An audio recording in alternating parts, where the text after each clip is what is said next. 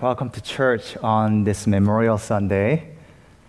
As Pastor Shem mentioned, we honor those who lay down their lives.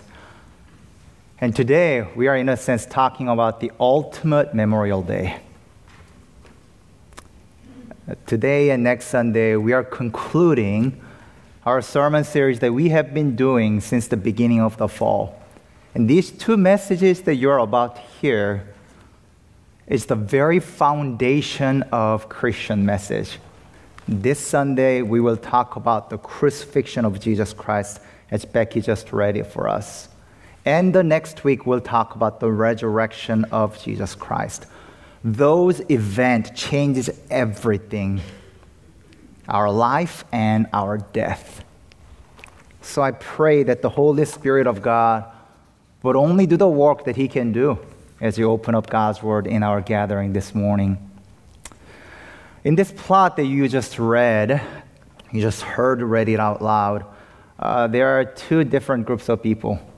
There is rejectors and there are rejected. There are, more clearly, rejectors and there is rejected. Rejection hurts, doesn't it? When I say rejection hurts, perhaps you've heard that in a romantic context, whether it be you're not receiving the love back or it be the marriage relationship. There's difficulty. Perhaps when I say rejection hurts, you hear more in terms of parental love. As a child, you are supposed to receive all the love from your parents, but you did not have that figure in your life. And it deeply scarred you for your life. Or on the other side, as parents, you love your children, but their love for you somehow does not match your outpouring. That hurts. Or some of you might think of rejection hurts more in social terms. You desperately want to belong to a certain group of friends. You want to be the cool kids or what. Or maybe you're applying for a job, but somehow it's not working out. It hurts. See, to the degree of your emotional proximity or the investment expectation you have, when it is not reciprocated, it hurts that much more.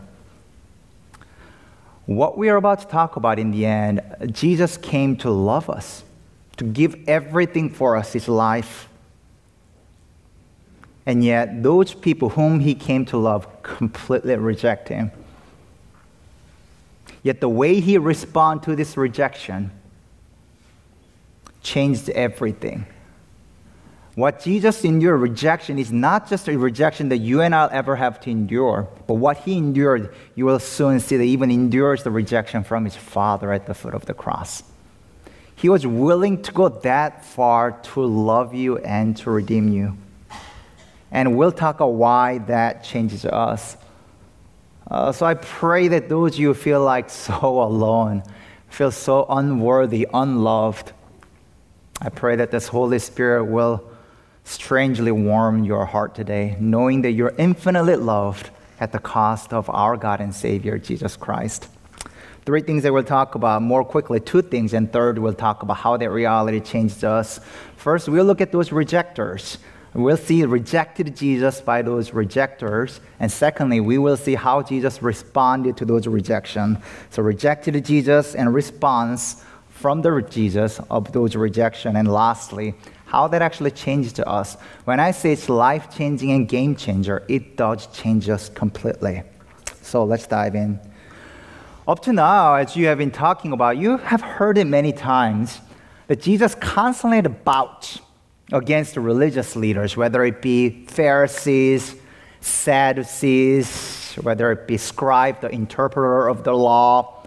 But today's message is a little different, because now Jesus not necessarily a bout against the religious leaders, but He stands before the political leaders. And there's some fascinating things going on that He will be even rejected there and that. So when you look at verse 15:1, how does this section begin? Very early in the morning, the chief priests, elders, teachers of the law, whole Sanhedrin made their plan. So they bound Jesus, led Him, and handed Him over to Pilate. All those religious leaders collectively say, We don't like this guy, Jesus. We're going to hand him over to Pilate. And who is Pilate that we are talking about here? Because we are going to look at various characters in the plot. Pilate was a Roman prefect, which is equivalent, it's hard to equate to modern terms, but you can kind of understand it's governors of the governors. You can say he was also CFO, chief finance officer, chief tax collector, chief judge. In short, he was a very powerful man. But this powerful man religiously collaborate and bring Jesus to him. And somehow you saw in verse 2 all the way down, he's pretty reluctant to actually crucify Jesus. In verse 5, he says somehow Pilate was amazed. He was even drawn to Jesus in one sense. Yet, how does Pilate react to this? Look, verse 12 to 14. What shall I do then with the one you call the king of the Jews? Pilate asked him. Crucify him, they shouted. Why? What crime has he committed? Asked Pilate. But they shouted all the louder, crucify him. You know, this crowd did not have a case. When Pilate said, why do we need to crucify him? They said, well, just to do it, crucify him. Shout all the reason louder. And every time, as a part of worship service church just now, we recited Nicene Creed together. Remember that? We read that, which affirms our historical faith about triune God. And as well as Nicene Creed and Apostles' Creed, every time we recite that, of course, I believe in the Father, Son, and the Holy Spirit.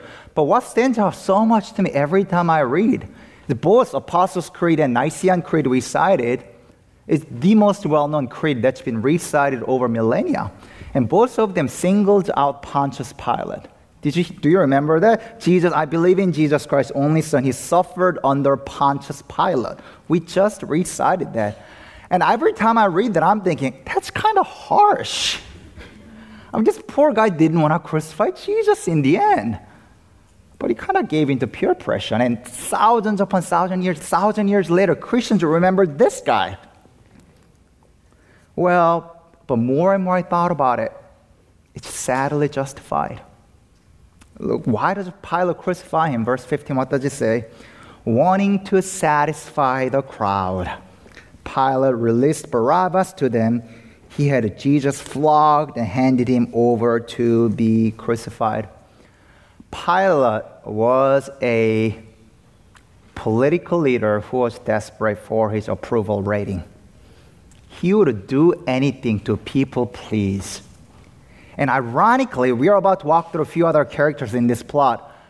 Sadly, ironically, unfortunately, I identified with Pilate. What I mean by that? Somehow, growing up, some way, I've often found myself in a leadership position, whether it be just regular in school setting, seminary, or post-career life as a pastor. And we all have a different leadership style. Not that I'm a political leader like Pilate here, but I tended to be a leader like Pilate. I have my own conviction, I have my own opinion, but as soon as there's pushback, I'm more like, okay, just give them what they want. Why do I do that? Because my leader said, okay, do whatever you want. I tended to be like that. It's because in the end, I don't want to be rejected. I want to people please so that they are happy with me. As long as they are happy with me, oh, I'm good. So even though I might have an opinion and things like that, often I just do whatever you want. And what about you? Even Pilate, the situation may differ a little bit, but I related my temperament with this guy because I can be like Pilate. He had conviction, yet he buckled and yielded, and history remembers him as the guy who handed over Jesus to be crucified. Teenagers, youth, I'm glad you're joining us today. For some of you, this is not just a people-pleasing, peer pressure. It's not an abstract concept to you. Are you buying into peer pressure to be a certain way as you go about your life by the desires of your friends at the school? Some of you, this is a very real thing. You want to be desperately want to be accepted by those others that you tend to be like, okay, I'll just do whatever you want. In a Broadway musical, Hamilton, perhaps some of you have seen that. In that musical, Aaron Burr, vice president at one time, is depicted as a master of people-pleasing skill. Hamilton, the bull-headed, ambitious guy, approached Aaron Burr. Hey, Senator, how can I be as successful as you are? And then Aaron Burr says, I'm not going to rap, no worries. I cannot do that. I'm not as cool. As he says, hey, this Aaron Burr says, hey, you want to get ahead? Talk less, smile more. He goes on by saying, don't let them know what you're against or what you're for. And Hammond's like, you're not serious, are you? And he goes on. Though it's hard to admit, most of us just adapt like a chameleon without even having our own conviction and ground. We are so hungry for human approval. We are desperate for our own approval rating. The problem is people-pleasing only wins us superficial acceptance, superficial approval. When we adopt our belief, desires, conviction, and practices to get most smiles, likes, or amens, no one will really know who we are. And most importantly, no one will really know whose we are. To whom do you really belong? Are you here to just people please? It's sometimes okay to say no. In Christ, we are freed for something far greater, more fulfilling than people pleasing. Pilate clearly didn't get the lesson. God, even though he was drawn to Jesus, he was amazed at Jesus, Jesus was only abstract to him. What was concrete to him was the loud voice of crucify him. And history remembers that, guys, as a master people pleaser. No one really knows what happened to Pontius Pilate after that. History blurred. Some believe he might have killed himself. We don't know. I don't know how he finished his life. But that's not the life that you and I are called to live. Secondly, there's also another person, another people who has a plot stake in crucifying Jesus. Look verse 6 and 7. Now it was a custom at the festival to release a prisoner whom the people requested. A man called Barabbas was in prison with the insurrectionist who had committed murder in the uprising. The crowd came up and asked Pilate to do for them what he usually did. Now, second group of people in the plot is the crowd. Perhaps you might not relate too much to the Pilate, but perhaps you might relate to Barabbas here. Here, a crowd is choosing Barabbas over Jesus. If I ask you, who would you rather have, Jesus or Barabbas? You would, of course, say, I want Jesus. But I want to press into that, really. Because I think there are many of us actually might pick Barabbas. You're like, no way. Well, let me press in here a little bit. Who was Barabbas? Here, Mark records him as among the insurrectionists. The word translated as insurrectionist has a wide range of it. It refers from general riot to the major insurrection, like a coup. Matthew 27:16 describes Barabbas as a notorious prisoner, and John 9:18-40 describes him as a bandit, like a gang member. So Barabbas was a grotesque form of Messiah, actually, Israelite wanted. He was a leading zealot. It means he was a political activist who would even murder or do anything to get whatever they wanted. So in a twisted thinking of some, Barabbas was a patriot. He is violent, narcissistic, crazy. The one who did anything to get whatever he wanted was the man that Jews put their hope in. I would rather have Barabbas. Jesus' inaction and silence, meekness frustrated the crowd. Oh, I want that man. He is my patriot. He'll give me whatever I want. This crazy murderer, narcissist. Who do you put your functional hope for? Someone to carry your soul and hopes out, church. People chose charismatic, narcissistic lawlessness instead of humble humility, righteousness. They chose violence instead of the law, war instead of peace. Jesus was too lukewarm for them. Jesus was too wish-wash for them. They were like, oh, I want that leader to be my captain. But I genuinely wonder how many of us will actually, if there were two together, will actually confuse Barabbas as your Savior, not Jesus. Perhaps some of us are like the crowd here today. Or there's also a third group here, the soldiers. Read verse 16 and 17. The soldiers led Jesus away into palace, that is Praetorium, and called together the whole company of soldiers. This cohort of soldiers expected to be about 500, 600. And if you look at verse 19, 20, again and again they struck him on the head with a staff and spit on him. Falling on their knees, they paid homage to him. They mocked him. See, you can understand soldiers in a sense like they are in the end under the rank. So they got to obey the order, right? But they blindly just obey the order and just lynch this innocent man. Roman soldiers has no vested interest in who really Jesus was. They just participate blindfoldedly to this absolute injustice. Perhaps some of them are following orders, some of them are just blindly following. One commentator puts it this way: because savagery begets savagery. It is like blood in the ocean sending sharks into feeding frenzy. Blood begets blood. When you get angry, you get more angry by the fact that you're angry. They just want to release their anger outburst and lynch this guy. People say what people like to watch the most? They say it's a 3F: fight, fire, flood. It's all something that has to do with destruction. They just all blindfoldedly participating in crucifixion of Jesus. What is Mark trying to show us here, church? In the end, we all have a stake in putting Jesus on the cross. It was not just Adam and Eve's pride. It was not just Judah's betrayal or Peter's denial.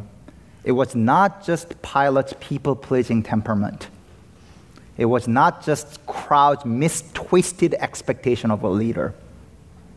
And it was not just soldiers' brutality. It was you and I sin, ultimately, that all of us led Jesus. We have collectively, individually, all rejected our Savior. Now, how do you respond when someone rejects you? I'm like, forget you. I don't like you either. That's me.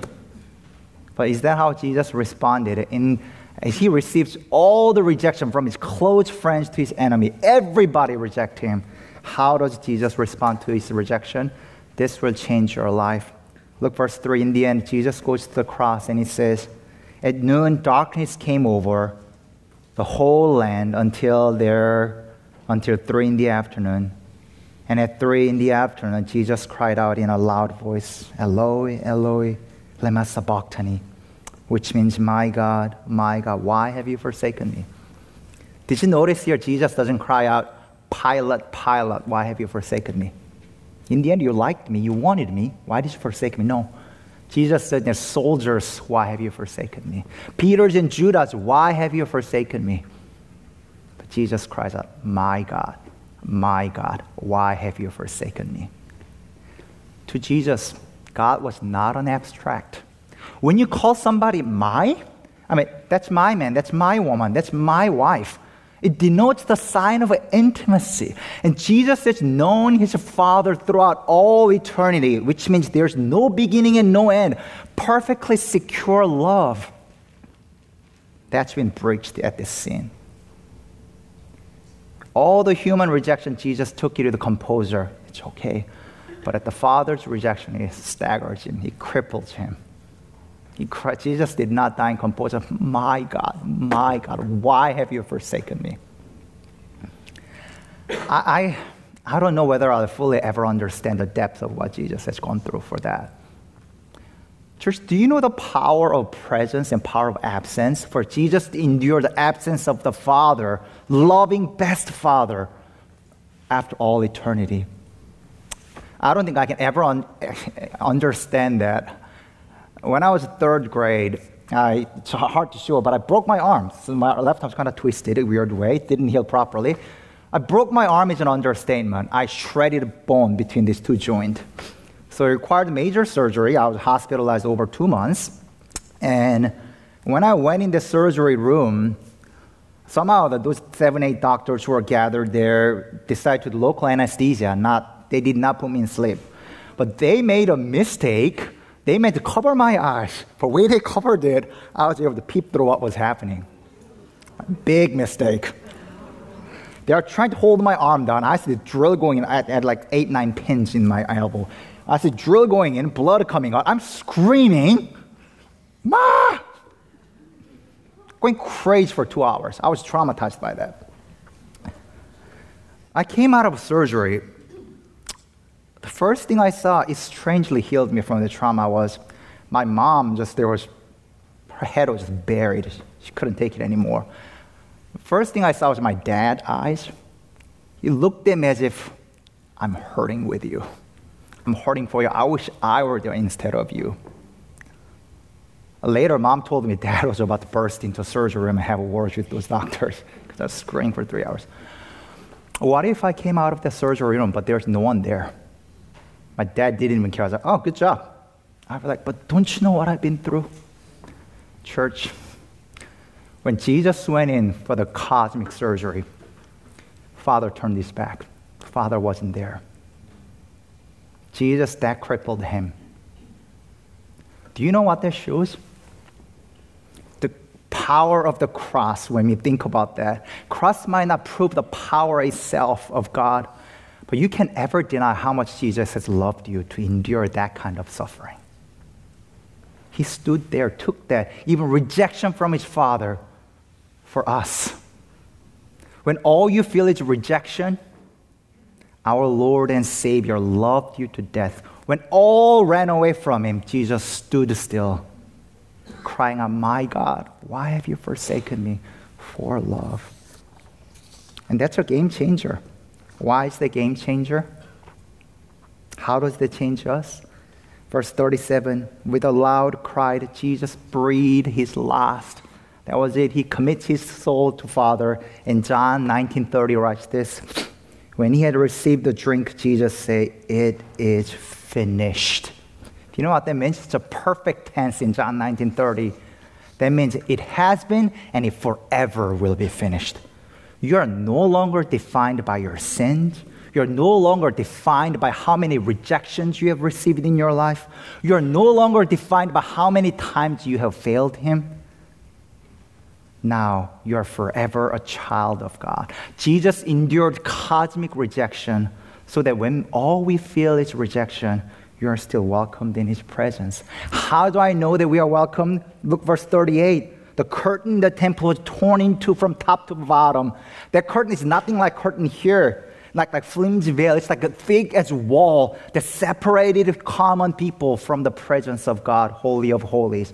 But the wall has been torn down. Now we have free access. That's, in a sense, curtain torn into is saying, no matter what you're going through in your life, our God the Father will always be there for you, thick and thin.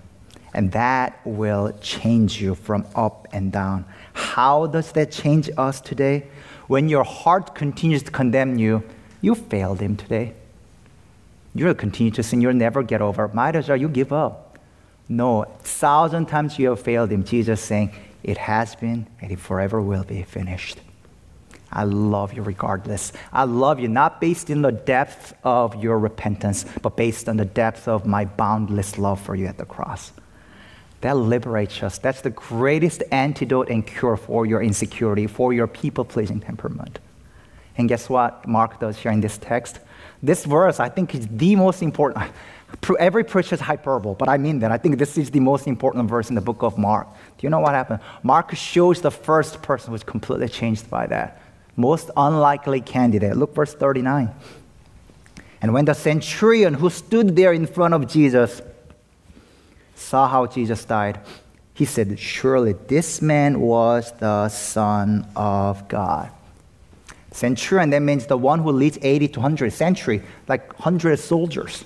He was, in a sense, charged of leading Jesus' torture, mocking, crucifixion. And he is the first person. Nobody in the book of Mark, no human mouth has ever declared Jesus as the Son of God. Mark has reserved all the way. This Son of God was only written in verse 1, chapter 1. This is about Jesus Christ, the gospel of Jesus Christ, the Son of God. And out of all people, not Peter, not any disciples, finally, as this Roman centurion behold how Jesus died, perhaps even point of death, Jesus said, Father, forgive them, for they do not know what they are doing. Somehow Roman centurion confessed, that is the Son of God. Do you know why this is so incredible? Because he was the persecutor, mocker of Jesus. Not only that, every Roman coin at the time had inscribed that saying, Tiberius Caesar, son of the divine Augustus. In other words, the only people Roman soldiers attribute as son of God were the Caesars. But soldiers saying, my no longer primary identity is in Caesar. I belong to the Son of God, Jesus Christ. He's completely changed upside down. I don't think I can explain what took place at that time. One way to say it's a divine act of God that changes human heart. Just like God changed the callous chief persecutor Saul to become one of the most influential Christian Paul, God melts this centurion chief mocker to be the first confession that is the Son of God. Humanly speaking, perhaps it was something beholding Jesus' death. As a pastor, one of the things that I do and see are how people die. So there are a few people I walk through their deathbed, and whether it be reading, just singing together, whether anointing oil in them. But to this day, perhaps because modernization and development of medicine, I have not, perhaps some of you have seen, I have not seen anybody taking their last breath in front of me. Perhaps some of you might have, I don't know, I think very few of us. If you're in medical field, you might see them more often. But when you see someone taking last breath, there's something extremely sacred about that. Even the most staunch atheist will seek the meaning of life. What is this all about? When somebody takes their last breath.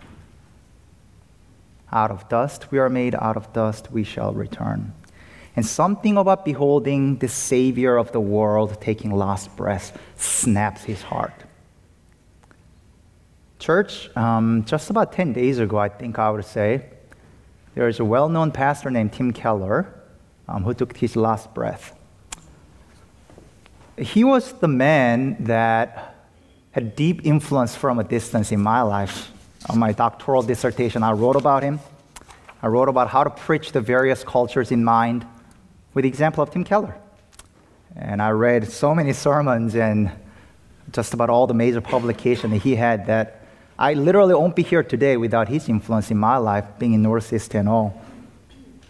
He was diagnosed with pancreatic 4-stage cancer about 3 years ago. And during that cancer, this is what he wrote. He said, I have stage 4 pancreatic cancer, but it is endlessly comforting to have a God who is both infinitely more wise and more loving than I am. He has plenty of good reasons for everything he does and allows that I cannot know. And therein is my hope and strength.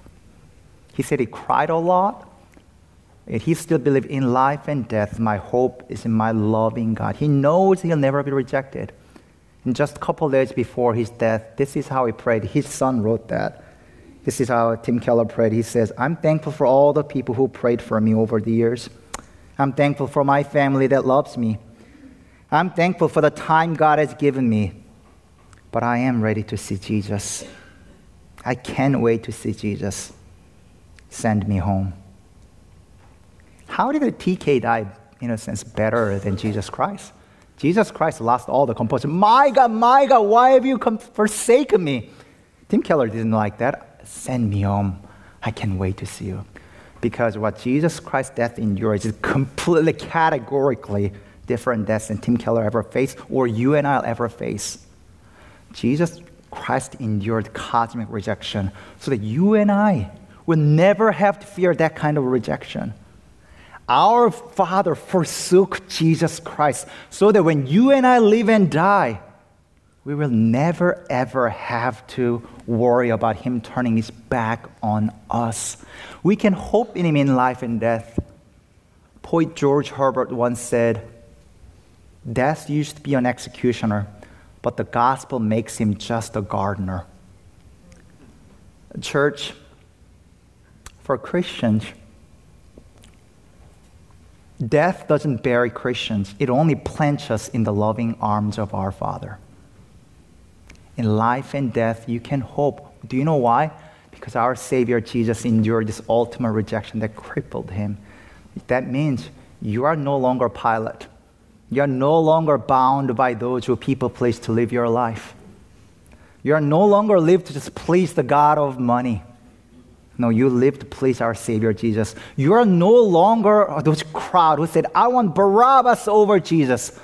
No, you say like the Roman centurion, this is Son of God. In Him I live. In Him I hope. Where is your primary hope today, church? This is Jesus whom we love and adore. And because He endured this cosmic death and love for us, we will never have to fear rejection. Perhaps those of you, rejection is the very thing that you are going through right now, death of a dream, challenges of your life. But I pray that you marinate your suffering and rejection at the foot of the cross. Who loved you to really see you and to love you. Loved you to love you even more. Now when Father sees you, He no longer sees how sinful you are, but He sees Jesus Christ in you and you believe in Him. He died for you to make you lovely, and you are infinitely loved at the cost of our Savior's life. That's the Jesus whom we follow. Let's pray together. Oh God, we look to You today. God, I don't know whether I fully comprehend the depth of your agony you faced at the cross when you cried out, my God, why have You forsaken me? Jesus, You knew what was ahead of You, yet He still crippled you and staggered you. The mystery, wonder, the love, and the power of cross. Oh God, we live to understand and live to live that out in our lives. Oh God, thank You. I wish there's a better word to say than to say thank You, but my language falls short for loving us, especially when our hearts condemn us endlessly, that we've failed You over and over. You said, it has been and now forever will be finished. We are no longer defined by our temperament, our sins, our failures, but we are defined by how much You have loved us.